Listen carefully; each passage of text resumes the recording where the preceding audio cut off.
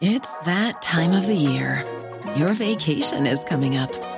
You can already hear the beach waves, feel the warm breeze, relax, and think about work. You really, really want it all to work out while you're away. Monday.com gives you and the team that peace of mind. When all work is on one platform and everyone's in sync, things just flow. Wherever you are, tap the banner to go to Monday.com. There's never been a faster or easier way to start your weight loss journey than with PlushCare. PlushCare accepts most insurance plans and gives you online access to board-certified physicians who can prescribe FDA-approved weight loss medications like Wegovy and Zepbound for those who qualify. Take charge of your health and speak with a board-certified physician about a weight loss plan that's right for you. Get started today at plushcare.com/weight loss. That's plushcare.com/weight loss. plushcare.com/weight loss. I'm Piers Morgan. Uncensored tonight. Manchester City just made global headlines by winning 3 of the biggest trophies in football. But was it won fairly? The club faces more than 100 charges of financial rule breaking. Tonight we'll air bombshell new revelations about those charges, and we'll debate the Middle East takeover of sport. Also tonight, the cost of living like a king. New figures show royal spending has rocketed. I think they're worth every penny, but I'll debate with 2 royal naysayers who don't think they're worth anything. Plus, celebrity chef John Mountain sensationally bans vegans from his restaurant to protect, he says, his mental health. Is this the way to deal with the vegan fun police? He joins me live.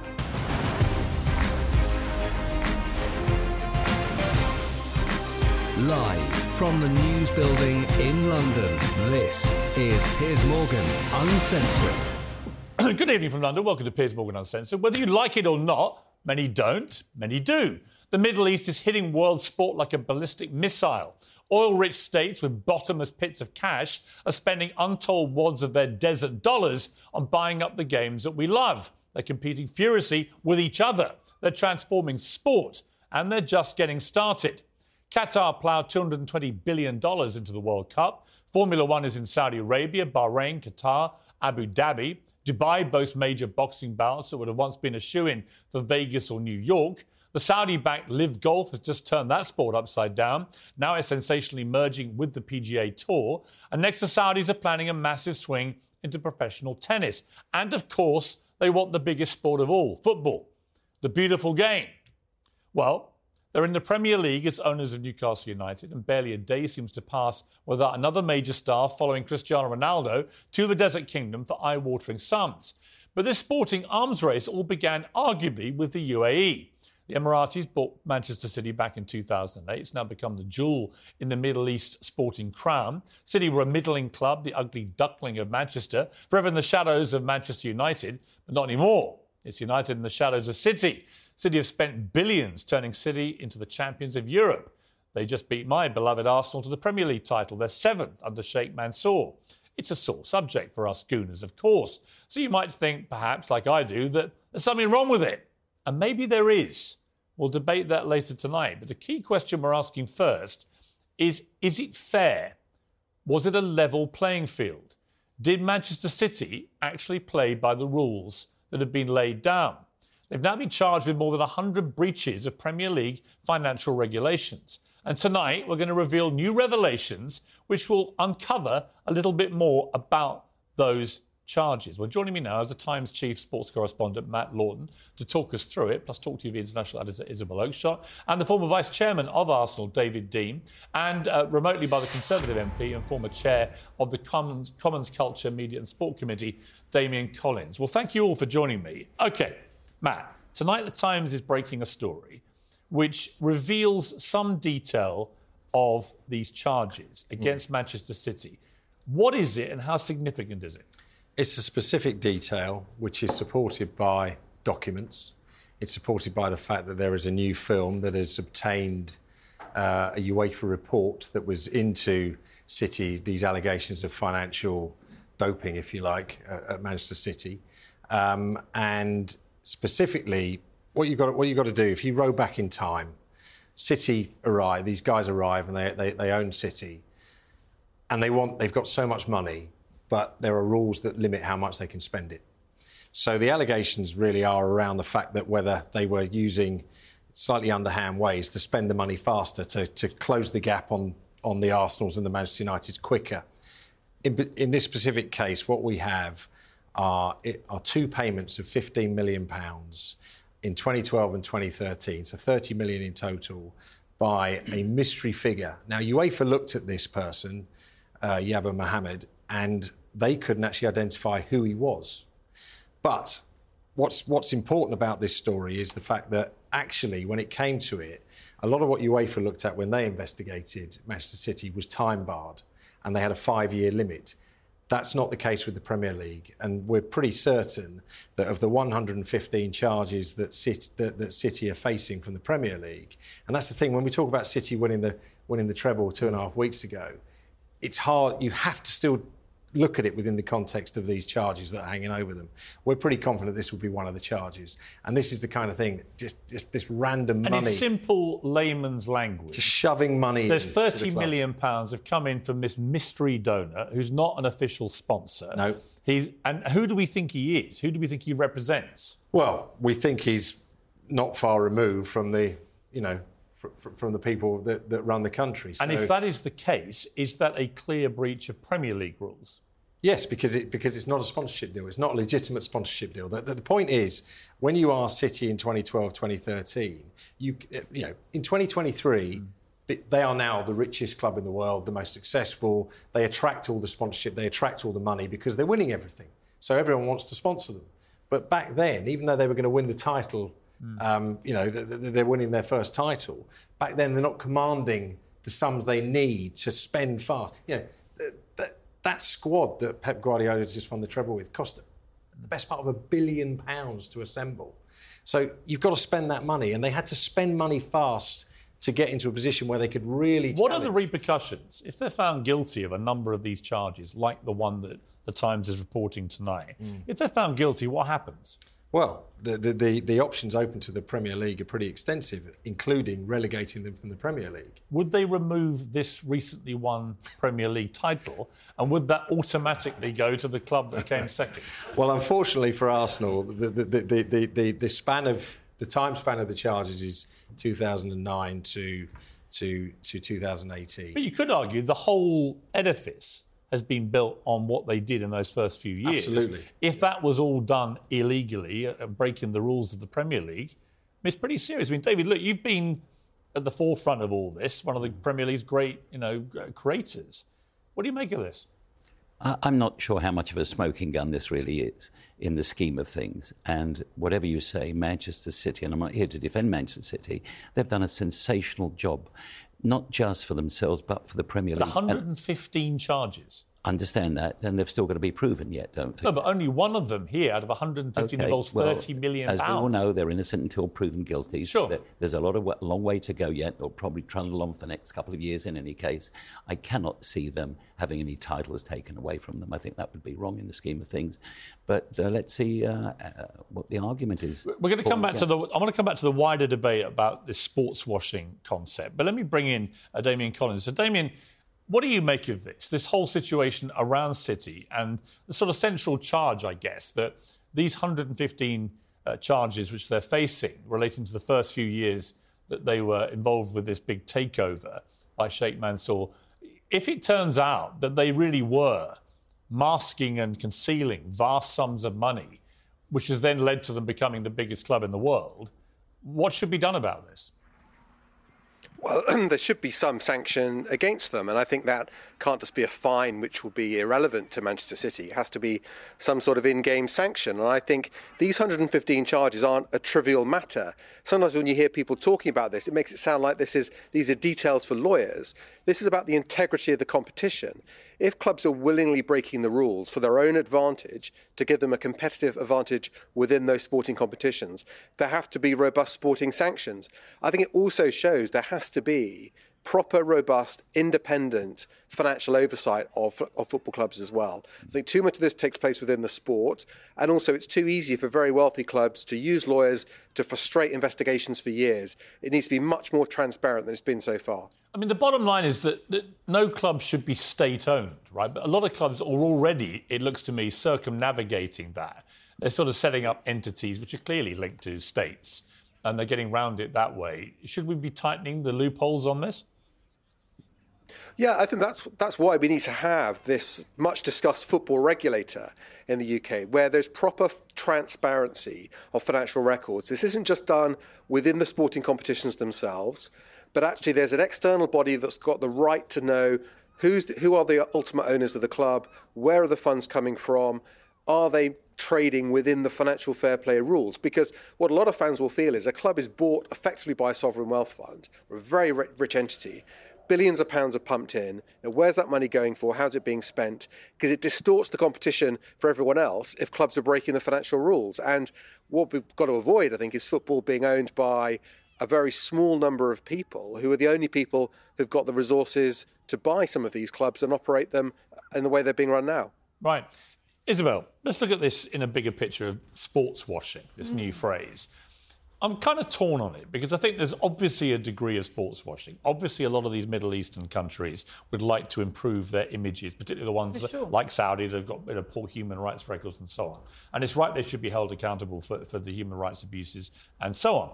But it's also true, I've seen it with my friend Cristiano Ronaldo over in Saudi, the amazing impact he's been having on football there, but also the reaction of the young Saudi football fans. They're football nuts over there. And we saw with the Qatar World Cup, teams like Morocco and others, huge support, huge interest in the region.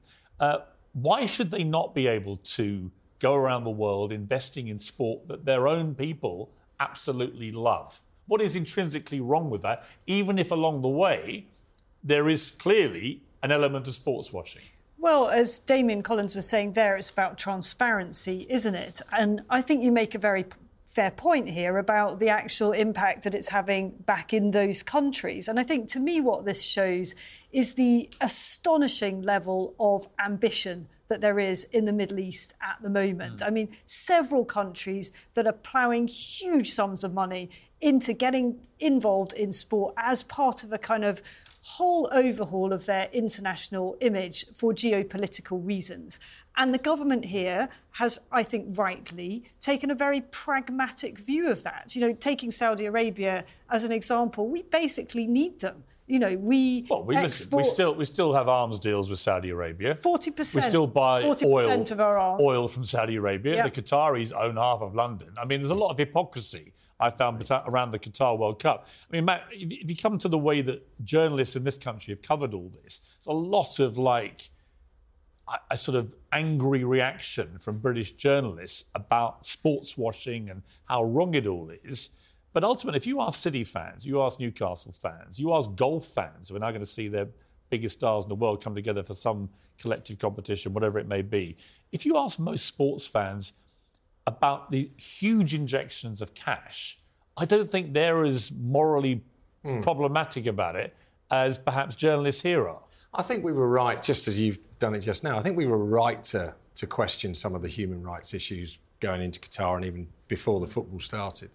Particularly when they're confiscating rainbow hats off people and stuff like that, the sort of PR own goals that were happening. But that's their culture. You know, you can't expect to go into another country and they are conservative. When England won the World Cup in countries. 1966, it was actually illegal to be gay in this country. Yeah. Well, you know, how would we have felt if people had come along with rainbow flags then? They'd have been taken down, they'd have been arrested. So I do think you have to... Society evolves. Yeah, but I do think the idea that England in particular takes any high some moral kind of ground. moral high ground. We invaded Iraq illegally, in my opinion. It's just my opinion. Invaded Iraq illegally.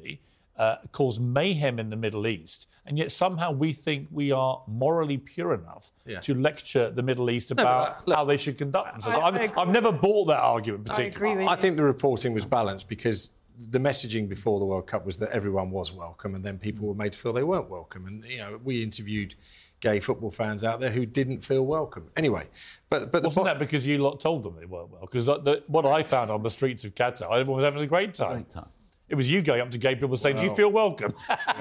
Wasn't it to a large degree? I would read some of the stuff. But anyway, look, But on sports washing generally, is there a line between genuine sports washing, which I'm sure they're all trying to do, wash their human rights records, improve their image, but also genuine recognition that they really do want to get involved in sport? And actually, if the sport benefits, like golf, tremendously from grassroots up, from vast injections of cash, Do we care? Look, I live in Manchester and I've been covering the Manchester United sales for 7 months now. The majority of Manchester United fans want the Qataris to win this battle because they just see an opportunity to be back up with the big boys in terms of the spending, in terms of being able to take on what they see as a potential threat, well, a clear threat from Newcastle down the line, but more locally from Manchester City. Right. So they want that. I think it is, the horse has bolted. I think they're here to stay. I sat with representatives of the Saudis when I was in Qatar. I sat with the Qataris. They want the World Cup in Saudi Arabia. Yeah. They want the Olympics. Yeah. David, let me bring you in. Happen. You've done a lot of business around the world, right? We had a nice cup of tea in Qatar, and it was an amazingly well-run World Cup. The best. Everyone had a great time. I thought the best. Graham Souness told me it was the best he'd been to. But there are obviously political issues here. You can't divorce politics and sport. Obviously, some of these countries, like Saudi Arabia, have very bad records on human rights. And you can't ignore that in all this. And obviously, they're trying to improve their image. Where's the line for you? Well, there is a balance. Firstly, how do you stop overseas investment? And it's been going on for years. You take Rolls-Royce cars. Who owns Rolls-Royce? One of the best names in English car manufacturer. Who owns it? BMW. Who owns Harrods, the state of Qatar? Who owns Coleman's Mustard, if you like? And that's a hot subject. Who? Unilever of Holland. Right. So you're always going to get overseas investors who go into your newspaper, Matt.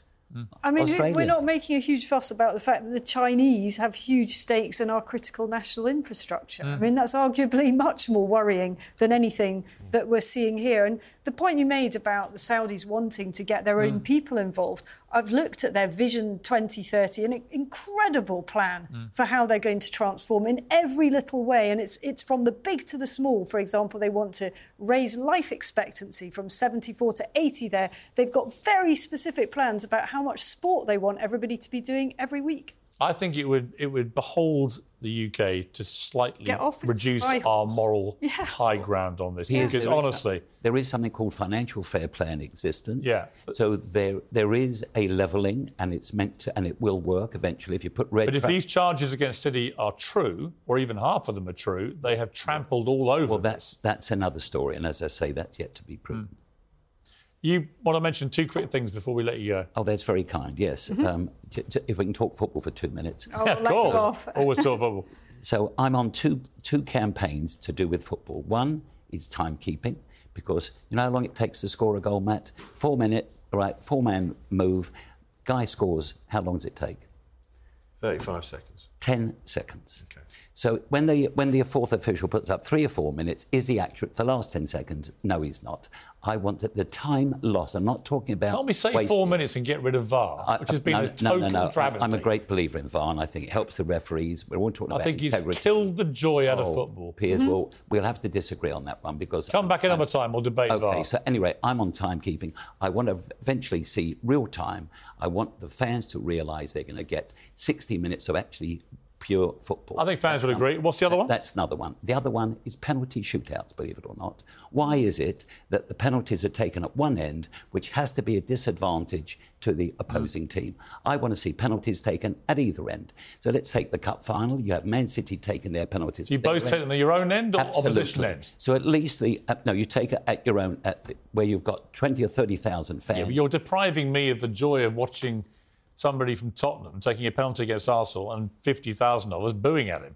Well, yeah, and I don't want you doing that. How does a penalty? How does he feel? How do the fans at the wrong end of the pitch feel when they've got to watch it down the other end? Well, look, I'm as always, you're an innovator. You always have been. That's why my club's in such a great condition, thanks to you and all you did. So thank you again for that. Thank you, Matt. Great story tonight. It's going to be very interesting how this all plays out when we get more details and more of these charges.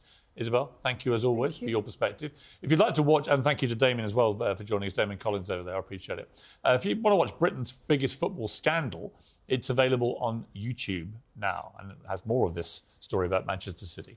Well, Uncensored next, the cost of living like a king. New figures show that royal spending has rocketed. I think they're worth every penny, the royal family. And I've invited 2 royal naysayers who think they're worth nothing to come and try and prove me wrong. Could get a little lively.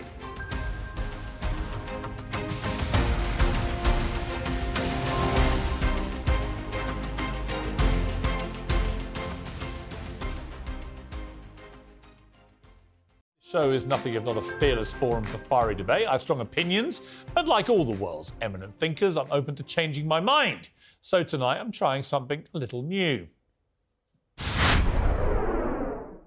Prove me wrong is the title of his new segment. First up, is the royal family worth the money? The annual Crown report into royal finances was released today. King Charles and co appear to have maxed out the royal credit card. Last year, they spent £107 million, while the sovereign grant was only £86.3 million. That means we're in the hole for around £20.7 million extra. Big numbers, indisputably. But in my view, the royal family still represents stunningly good value. I say they're worth every penny. We're here to debate the complete opposite. Alex O'Connell, the YouTuber and royal sceptic, and Graham Smith, chief executive of the UK's leading Republican movement, Republic, who's just handed me his new book, Abolish the Monarchy, Why We Should and How We Will. So, clear we're on different paths here, but the rules are simple. You guys have until you hear this sound to prove me wrong. I say the royals are worth every penny that this country gives them, which, by the way, is literally 1 penny per person in this country per year. Per day. Per day, not a year. So it's a penny a day per person in the country. Well, it's not. And the first thing to say about this debate is that the monarchy is not a financial transaction. So whether it's makes a profit or not is neither here nor there. The measure of whether it's a good institution and worth keeping is whether it's good constitutionally, because that's what it's there for. Why are you so against it, out of interest? Well, because firstly, the whole life is devoted to ending the monarchy. Firstly, it's wrong in principle. It's not democratic. It stands on completely different set of feudal values instead of the values of accountability, equality and democratic rights and so on. Secondly, as an institution, it is not fit for purpose. It falls well short of the principles of public life. I don't think it's going too far to say it's corrupt. And constitutionally, in terms of our politics and the way power is exercised, it funnels a lot of power. What have been the 4 most watched events globally involving this country in the last 3 years? Yeah, but that doesn't really... No, hang on. Well, you're going to say the weddings and the Jubilees. Just answer my question. You're going to say the weddings and the Jubilees. I'm not sure that's even the case, because I think UEFA had... well, forget football. Well, OK, you can't just say forget football. Well, national events... National events... most viewed events except national events which universally show this country the coronation, at its best. 9% of this country were enthusiastic about the coronation, 15% by another poll. So, in terms of royalists, most people... people that you can genuinely call royalists is less than 15%. All right, but see, here's the point, I think, which I think both you guys are missing. But, try and convince me, Alex. I just think when the world looked at the Platinum Jubilee, for example, when the world looked in a very different tone at the Queen's funeral, the King's coronation, you look at these events and it shows Britain, in my view, at its greatest. The pomp, the pageantry, the ceremony, the military precision. Everything worked like clockwork. Everyone around the world who was watching this, and as a caveat, many people are not interested, I get that, but the millions, tens of millions around the world that watched it thought better of our country. How many things has happened in our country in the last 3 years involving our leaders, for example, which have brought shame and ignominy to the country? Here, you have a chance to show us at our best. What price do you put on There's that? nothing about the royal family that's brought us shame, in your opinion, that you've been sort of loads of things. Relentlessly as talking human about. beings, The idea that the monarchy sits above the politics they are as of the fragile country, as any of us. And you say, it doesn't help us to escape the various political scandals of prime ministers and presidents. Well, does it? I thought you were the one who's constantly banging on about Harry and Meghan and how they're a disgrace to our country or whatever it is. I don't think. Well, I think rather like you two, their attempts to damage the monarchy and bring it down are actually disgraceful, because I happen to support the monarchy. But that's a different argument. A few big events is not an argument for a constitution which is second-rate. It's not an argument for an institution that abuses public money, that abuses public office to lobby for their interests and so on. 13 years ago, 14 years ago now, the MP's expenses scandal. I'm sure you were one of the many commentators who are outraged by MPs spending public money on their own homes, their second homes. Yeah. And that was sort of hundreds of pounds, thousands of pounds, sometimes tens of thousands of pounds. The royals spend millions, tens of millions. Yeah, but my view of that of our is money. If you're going to have a monarchy and a royal family, and they're performing over 1,000 duties a year, like garden which parties. is not a lot. Well, they're actually getting lots of charities and they do a lot of help for people, right? They couldn't do as private citizens. Well, they could, but it wouldn't have the same impact. Okay. But here's my point. If you're going to have them, you should give them all the trappings. Why? Because otherwise they're not a royal family. They're not a monarchy. Where's the logic? The logic is, if you want people to buy into the magic of a monarchy and royal family, you've got to give them the tools to be magical. It's not magic, it's corruption. What would you have them in? A little Tesla? Maybe a suit. Would be fine. We could start by getting rid of these ridiculous garments. We spent most of the time that we've known dressed King like Charles you? dressed like me. I mean, and so to see him for the first time... You want the king dressed like you? No offence. Well, he'd probably put on a tie. He'd look more like you, I suppose. Yes. To see him suddenly put on these robes would be like watching Rishi Sunak or someone suddenly but it's part of our history. Ludicrous robes. It gives us something so few other countries in the world have. Nobody can take it seriously. And you may not like Nobody it, can take it seriously, but many around the world love it. If you go to the Caribbean, if you go to America, you go to Canada, you go to India, you go anywhere in the world, Australia, and they bring in so much money from tourism. Well, that's not true. It is true. No, it isn't. That's definitely not true. It's definitely not true. Now, the thing is, there is no evidence. And I've sat down with the CEO and chair of Visit Britain about a decade ago, and I said, there's no evidence that if we got rid of the monarchy, tourism would go down. And they said, yes, you're absolutely You don't right. think the royal family brings in any money from tourism? No evidence that tourism money wouldn't come in anyway. I mean, if you just look at the money that came in the weeks leading up to these big events that we've had over the last 4 years, look at the huge amounts of money. If you look at the visitor numbers, American tourists pouring in, Australian tourists, Canadian tourists go down when these things happen. If you look at the visitor numbers, they go down when these things happen. People stay away from these kind of things. And if I may say, Cheshire Zoo is a bigger tourist attraction in the UK than Buckingham Palace or Windsor Castle. I wouldn't be in favour of a state-funded ceremonial opening. When was the last time hundreds of millions of people around the world on television watched the birth of a penguin at Chester Zoo? I certainly would not be in favour. They don't, do they? Of its owners or its directors, or indeed the sort of sometimes sinister and yet still to be pitied animals that are kept within its cages, given any kind of political office over the rest of us. When do we beam the lives of the inmates of Chester Zoo to the world? The whims of tourists are not a good justification for political office. The thing that tourists are spending money on is not the way to decide. What about William's campaign at the moment to end homelessness? Yeah, fantastic. Funded by what? Funded by us. And what's this, like £3 million pounds? So you don't like his campaign against homeless? I think it's wonderful. What have you got against the homeless? It's nothing he couldn't do as a private citizen. We give him £22 million. What do you have against the homeless? What is it? We give him £22 million. We could spend that on... You don't want him to help the homeless? That's the most ludicrous thing you've said on this show, and that says a lot.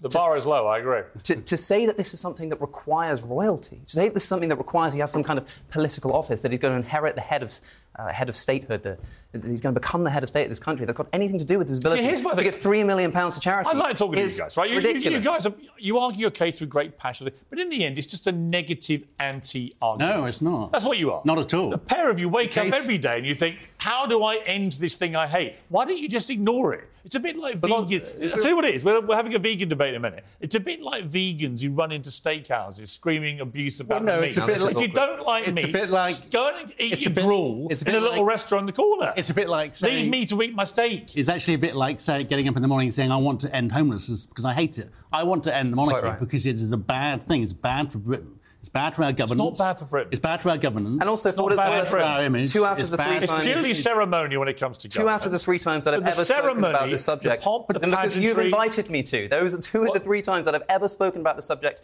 in public. Yeah. It's because you've invited me to. So I don't think it's me who's banging on about this. It's not me who's waking up every day just desperate to see the end of the monarchy.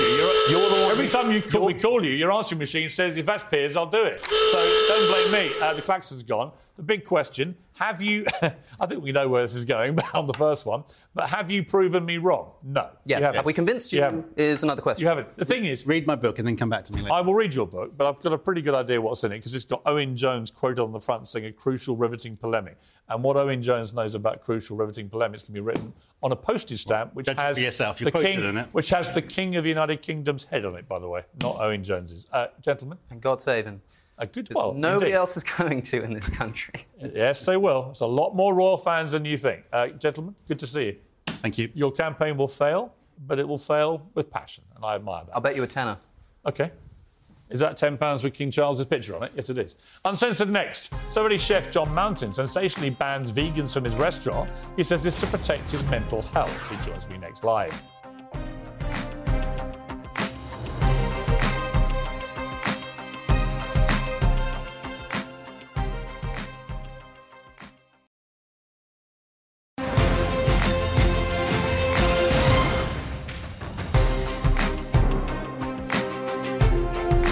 Welcome back to Piers Morgan Uncensored. Veganism, the art of eschewing all pleasure in life, is one of the 21st century's most bizarre trends, from where I look at it.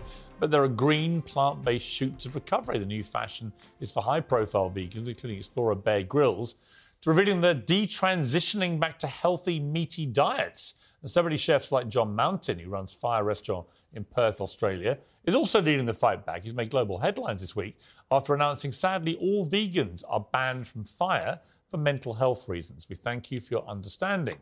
Many didn't understand. He's been flooded with fake bookings and hostile reviews. But I'm joined now by the vegan ban himself, John Mountain, and here in the studio, animal rights activist Joey Carbstrong. Well, welcome to both of you. OK, John Mountain, why did you ban vegans from your restaurant?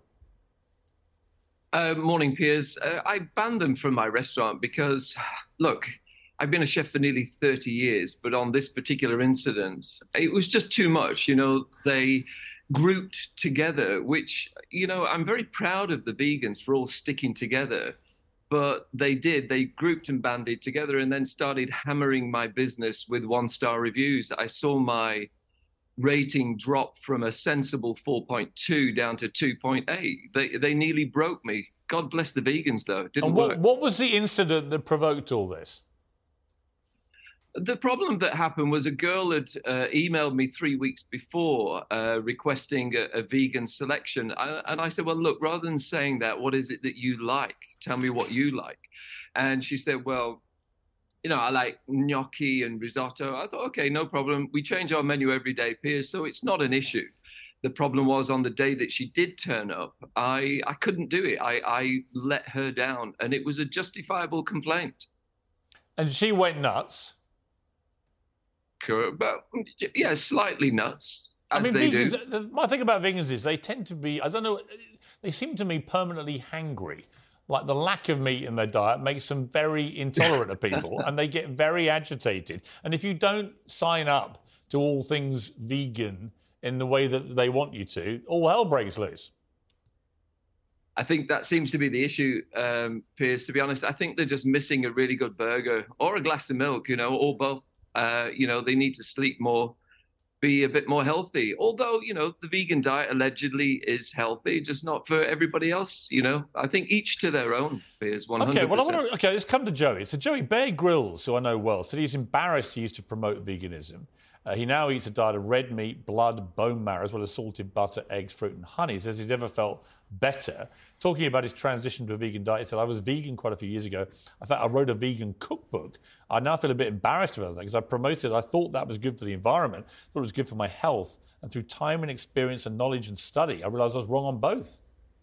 He's embarrassed that he promoted a plant-based diet when he drinks urine and bile out of camel's stomach. Urine's quite healthy, though. It's healthy. Would you drink urine? Would you rather drink urine? Absolutely, if I had to, yeah. If I was in a jungle. Yeah, but he's embarrassed that he promoted a vegan diet and he's not embarrassed of his behaviour on TV, and he thinks that eating the bodies of animals... Why are vegans so angry? Well, he made a statement saying the vegans are hangry and angry, but he carried on and banned all vegans from his restaurant because of one simple complaint. He's allowed to? Yeah, he's allowed to ban a whole group of people from... Well, he's a chef who's just sick of tailoring to vegan people who want to have all this stuff and get angry about meat. Well, listen, wait a second. He got a 2-star review when he was on Great British Menu, right? He'd ripped off his mic, smashed up the studio, and said that he wanted to kill the guy for giving him a 2-star review of a fish dish that he made. He didn't ban all fish eaters from his restaurant. Well, hang on, you didn't ban all fish eaters. Joey. We're going to get personal. You were a gang member, so don't take the high moral ground about smashing something up. Mate, I'm completely honest about True? it. There's been documentaries made about it. So don't take the high moral ground about him losing his temper. You were literally in a gang. I was 10 years ago. 10 years sober now. You're going to use that. I'm just saying, if you're going to get personal with him... But anyways, I don't walk around with dead baby pigs facing them like that. Like, does that look like someone who really gives a damn about animals? Picture. Like, you know, and that's his profile picture, looking at a dead pig. Joey, in Australia, one second, I just want to say Joey, this. In Australia, pigs are killed in gas chambers, okay? They cause pigs... They're horrible. Have you seen footage from inside a gas chamber? Joey, here's the thing... I recently exposed one in the UK. Yeah. They screamed to dioxide. death and begged for mercy. Okay. In Perth, there's a gas chamber called Lindley Valley Pork, right? And this guy serves pork pork at his restaurants? And why would you be more upset of a little complaint as a chef than pigs being murdered in gas chambers? Let me ask you the question that I asked a vegan activist the other day, which is that given that 80% or 90% of the world's almonds come from California, where they are made involving the demolition of billions of bees who get murdered. How do you feel about the little guys? They don't get murdered. That's completely false, and I don't know why. How many billions of bees die in the pollination? I've got the 2022 data here. They die mostly from parasites and pests. 66% die of varroa mites or other pests and parasites. Some die from disease. In the making of almonds and avocados. They don't. Oh, they do. They do. The data is here. It's this here. Do you know where I read this? This here is data from US Department of Agriculture. Do you know where I read this? I read it in The Guardian, the vegan Bible. Even The Guardian admitted that you vegans who eat avocados and almonds... 6.7%. This is nonsense. You don't care about the little guys. We boycott... Billions of bees get murdered and you don't care. Where do those bees come from? Huh? Where do those bees come from? In America, they come from all over the country. The commercial honey industry. That's true. And a lot of them do. Boycott? What do vegans boycott? Go on. The commercial honey industry. Why don't you boycott almonds and avocados? Because... I don't see a reason to. Most of the bees are dying from mites. You don't see... Do you see pollination? You don't see a reason to. Okay. All right. Listen. So you don't care about the little guys? Only 6% die from pesticides, so it's not really a rights violation. They're not murdering the bees. Joey, here's my point. The bees big pig. 1 second. A big pig makes you cry. A little bee. Killed in gas chambers. You don't care. No, listen. You don't care about... There's no reason to be upset about pollination. Sometimes 50 they die from mites. Why aren't you angry at the mites? Hang on, Joey. Varroa mites. Let's not shout over each other. Sometimes 50 billion bees die in 6 from weeks. Mites. To give you vegans... I've literally just told you they die from mites. Check out that's not true. These are agricultural stats that is from not America. True. Read Read The Guardian. I read it in an article, an anecdote, so it must be true. Listen. Joey, how long have you been a vegan? 10 years. Right. Do you actually... Because you seem quite agitated to me. Like you want a bit of... It's just about nonsense about bees being murdered when they die from mites. They are murdered. They're murdered. It's clown behaviour. But do you think, in a way, you represent what I feel about vegans? That you're all quite hangry. Are you against animal cruelty, Piers? Yes. Then why do you support animal cruelty when you support the meat industry? I've defended the bees for years. No, well, they're not murdered. They die from mites. Billions of bees are murdered so that you vegans can eat almonds and avocados. Do you boycott honey where they're hired from? John, let me bring in John here. John, look, here's my point about the vegans. There's a lot of hypocrisy, as there is with all these debates, right? Which is that if you want to eat almonds and avocados as a vegan, you feel virtuous, you think you're saving the planet as well. Actually, neither of those things are true. Billions of bees get killed to make almonds and avocados. People can go read the proper reports about this. Yeah. And also, they fly them then around the world, or they truck them around the world, and of course that is terrible for the planet. They truck animal products around the world. Do you believe, John, that there's a kind of basic hypocrisy here with the vegans? Look, I think, Piers, what I've noticed is that there's a strange correlation that they have between eating meat and death and murder, which they like to keep promoting that murderous side. I think if they look up the definition of murder, this is human versus human, and that is it. Look, I'm 100% against animal cruelty, and for him to bring up the Great British Menu, well, it just shows his mentality, Good lad, congratulations, well done. It's not what we're about. I think each should be to their own, and you should just enjoy your life. If they're going to argue, Piers, I feel that they should enjoy your life. But Joey, why can't you... Why are you killing animals? Look at this. Joey, it's a pig. Posing with a murdered piglet. It's a pig, yeah. Posing with a murdered piglet. And it wasn't just... You can't handle a simple complaint from a... And this woman, she's a very nice young woman. I spoke to this young woman. Yeah. She's very nice, very kind, very polite. And you can't handle a simple... Joey, let me ask you a question. A celebrity chef. Joey. And it's clear, even meat eaters complain about his restaurant. He doesn't ban all meat. Joey, if you want to be a vegan, I don't care, right? It's entirely down to you. If you want... They're not being slaughtered. Billions of bees. Everyone go and Google... Billions of bees are getting killed by mites. Here's what I say. To everyone watching this, either on the show tonight or on YouTube later, go and Google bees, US Department of Agriculture stats, almonds, right here, avocados, and you'll see the truth. The truth. Even The Guardian, where they all are compelled to eat lentils every day when they wear their sandals to work. This is a gas chamber, Piers. This is how pigs are killed and slaughtered in the UK. This is my investigation. If I ask you a question? Why don't you play me the sound of billions of bees being murdered? Piers, I know that would you animals mind if get I killed ask so you I a can question? eat peas. They're screaming to death. Right. Look at them, face them. What do you think bees do? Face them, they're What do you screaming to think death. bees do when you murder them? They get killed by mites. This is gas chamber. Look at it. No. You don't even want to look at it. They get Coward. slaughtered. You're a I'm coward. not cowardly. Look at it. I know that animals get They're slaughtered murdered. This so is that the I can UK. eat animal I've meat. stuck this camera in this gas chamber in the UK at Pilgrim's Pride, and they scream for their lives, and every single animal welfare But here's my charity are problem. against Here's it. my problem. And you eat bacon and you promote it. I love bacon. You promote it. I love bacon. You say you're against I animal love cruelty. sausages. I love it all. I love eating meat. You love animal cruelty. Yeah, I'm prepared to admit I love eating meat. You're not prepared to denounce avocado and almond Because you're making up stats. eaters They don't get because slaughtered. they actually lead to the Pollination doesn't extermination slaughter- of they wanna millions keep of these bees. bees alive. Final word to John. John, is there anything that would persuade your mind to let vegans in? Because obviously he'd be a fantastic Piers. guest in your restaurant. It's just discrimination, isn't it? Thank you, Piers. I do Discriminating apologise. against the whole I group of didn't hear you people. then. It's just absolute childish behaviour, discriminating against the whole group of people because of one little silly complaint. Go ahead. Joey, when was the last time you laughed? Last time I laughed? Can you When I stop heard you one say second? that all bees are slaughtered because of avocados. It's an absolute abject It's lie. it's an a lie. absolute fact. You can't, facts don't It's care an about your feelings, Piers. undeniable. Can I get a word Facts in? don't care about Yeah, your John, feelings. final word to you. Final word is, how many vegans does it take to change a light bulb? Go on. None. They all prefer to stay in the dark. Well, wait for the punchline. What's the punchline? None what? Go have a cry, mate, They about all a prefer complaint. to stay in the dark. Go have a cry. Actually, about the other a one I complaint. like is how do you know when someone's vegan? Don't I'll show worry. you gas chamber footage. Don't worry. The UK. Yes, They'll soon told you. tell you and play pictures and stuff of people Of screaming. pigs being murdered in gas What they chambers. won't play you is bees being Well done, murdered. Joey, You're great to brilliant. see you. Bless you, John, mate. thank you for He's joining me brilliant. from Perth. I Go appreciate vegan, it. Piers. Uncensored next. The Rwanda migrant plan is ruled unlawful again, and Madonna's back at home after a 6-day stay in intensive care. The Piers Pack returns to feast on today's events.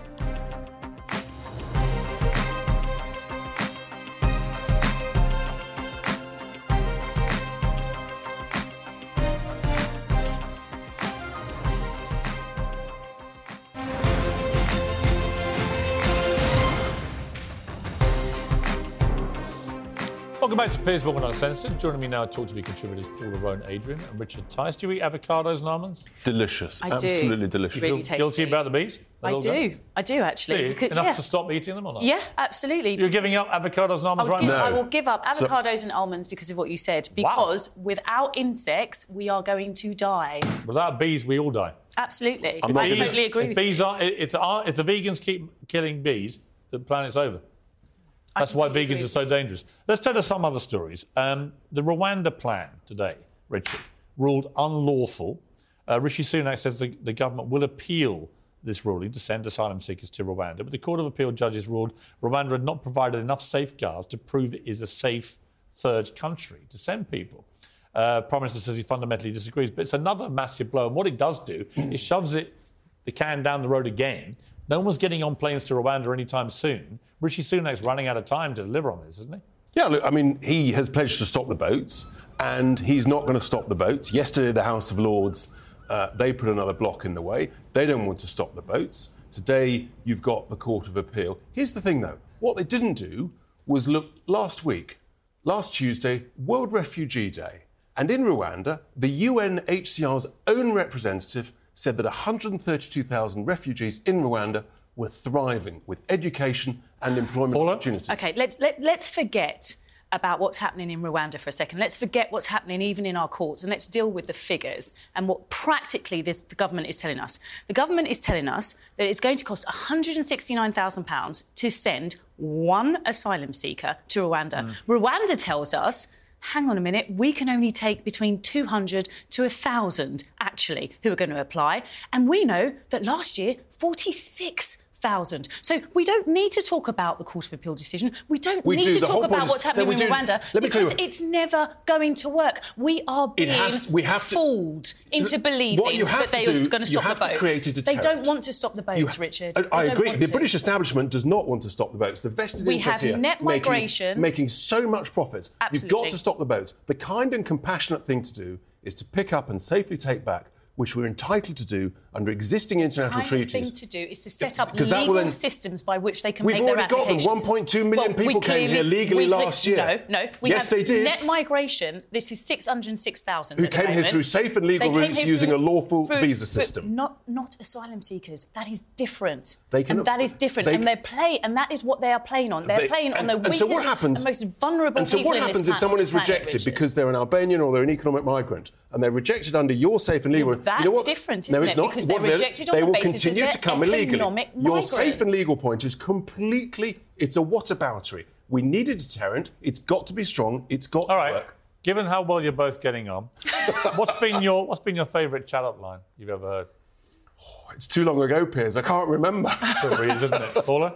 Piers, I wish I could control the alphabet because I would turn you and I together.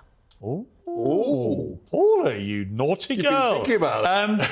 Apparently, Brits were polled on this, and their favourite was, is your name Wi-Fi? Because I'm feeling a connection. Oh, for God's sake, does anyone ever fall for this? Other ones included, is your name Google? Because you're what I've been searching for. Are you a parking ticket? You've got fine written all over you. Should we get a coffee? I like you a latte. Oh, for God's sake. I mean, is it any wonder so many people are single in this country? Some of these words didn't exist when I was dating Piers. Unbelievable.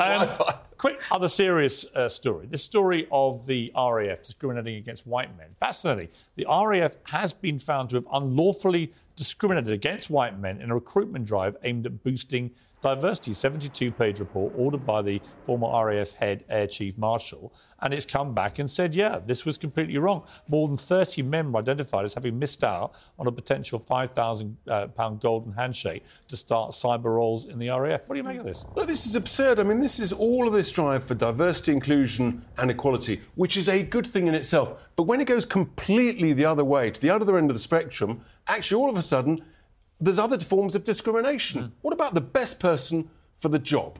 Isn't that a basic sort of common sense? I mean, and I would agree with you, but Excellent, we're getting on better. But you know that doesn't work. That Why doesn't not? deal. That's not our reality, Richard. It's not my reality. It's not many people of colour's reality that the best person always gets the job, and that is the problem. However, of course, you have to accept that it was unlawful. You cannot have positive discrimination, and it's right that this decision came out. I absolutely support that because what actually the RAF should have done is consulted, and perhaps they didn't consult in the way they should have done in terms of inclusivity. It's a tricky one because you do want to have, obviously, diversity and inclusion. Of course you do.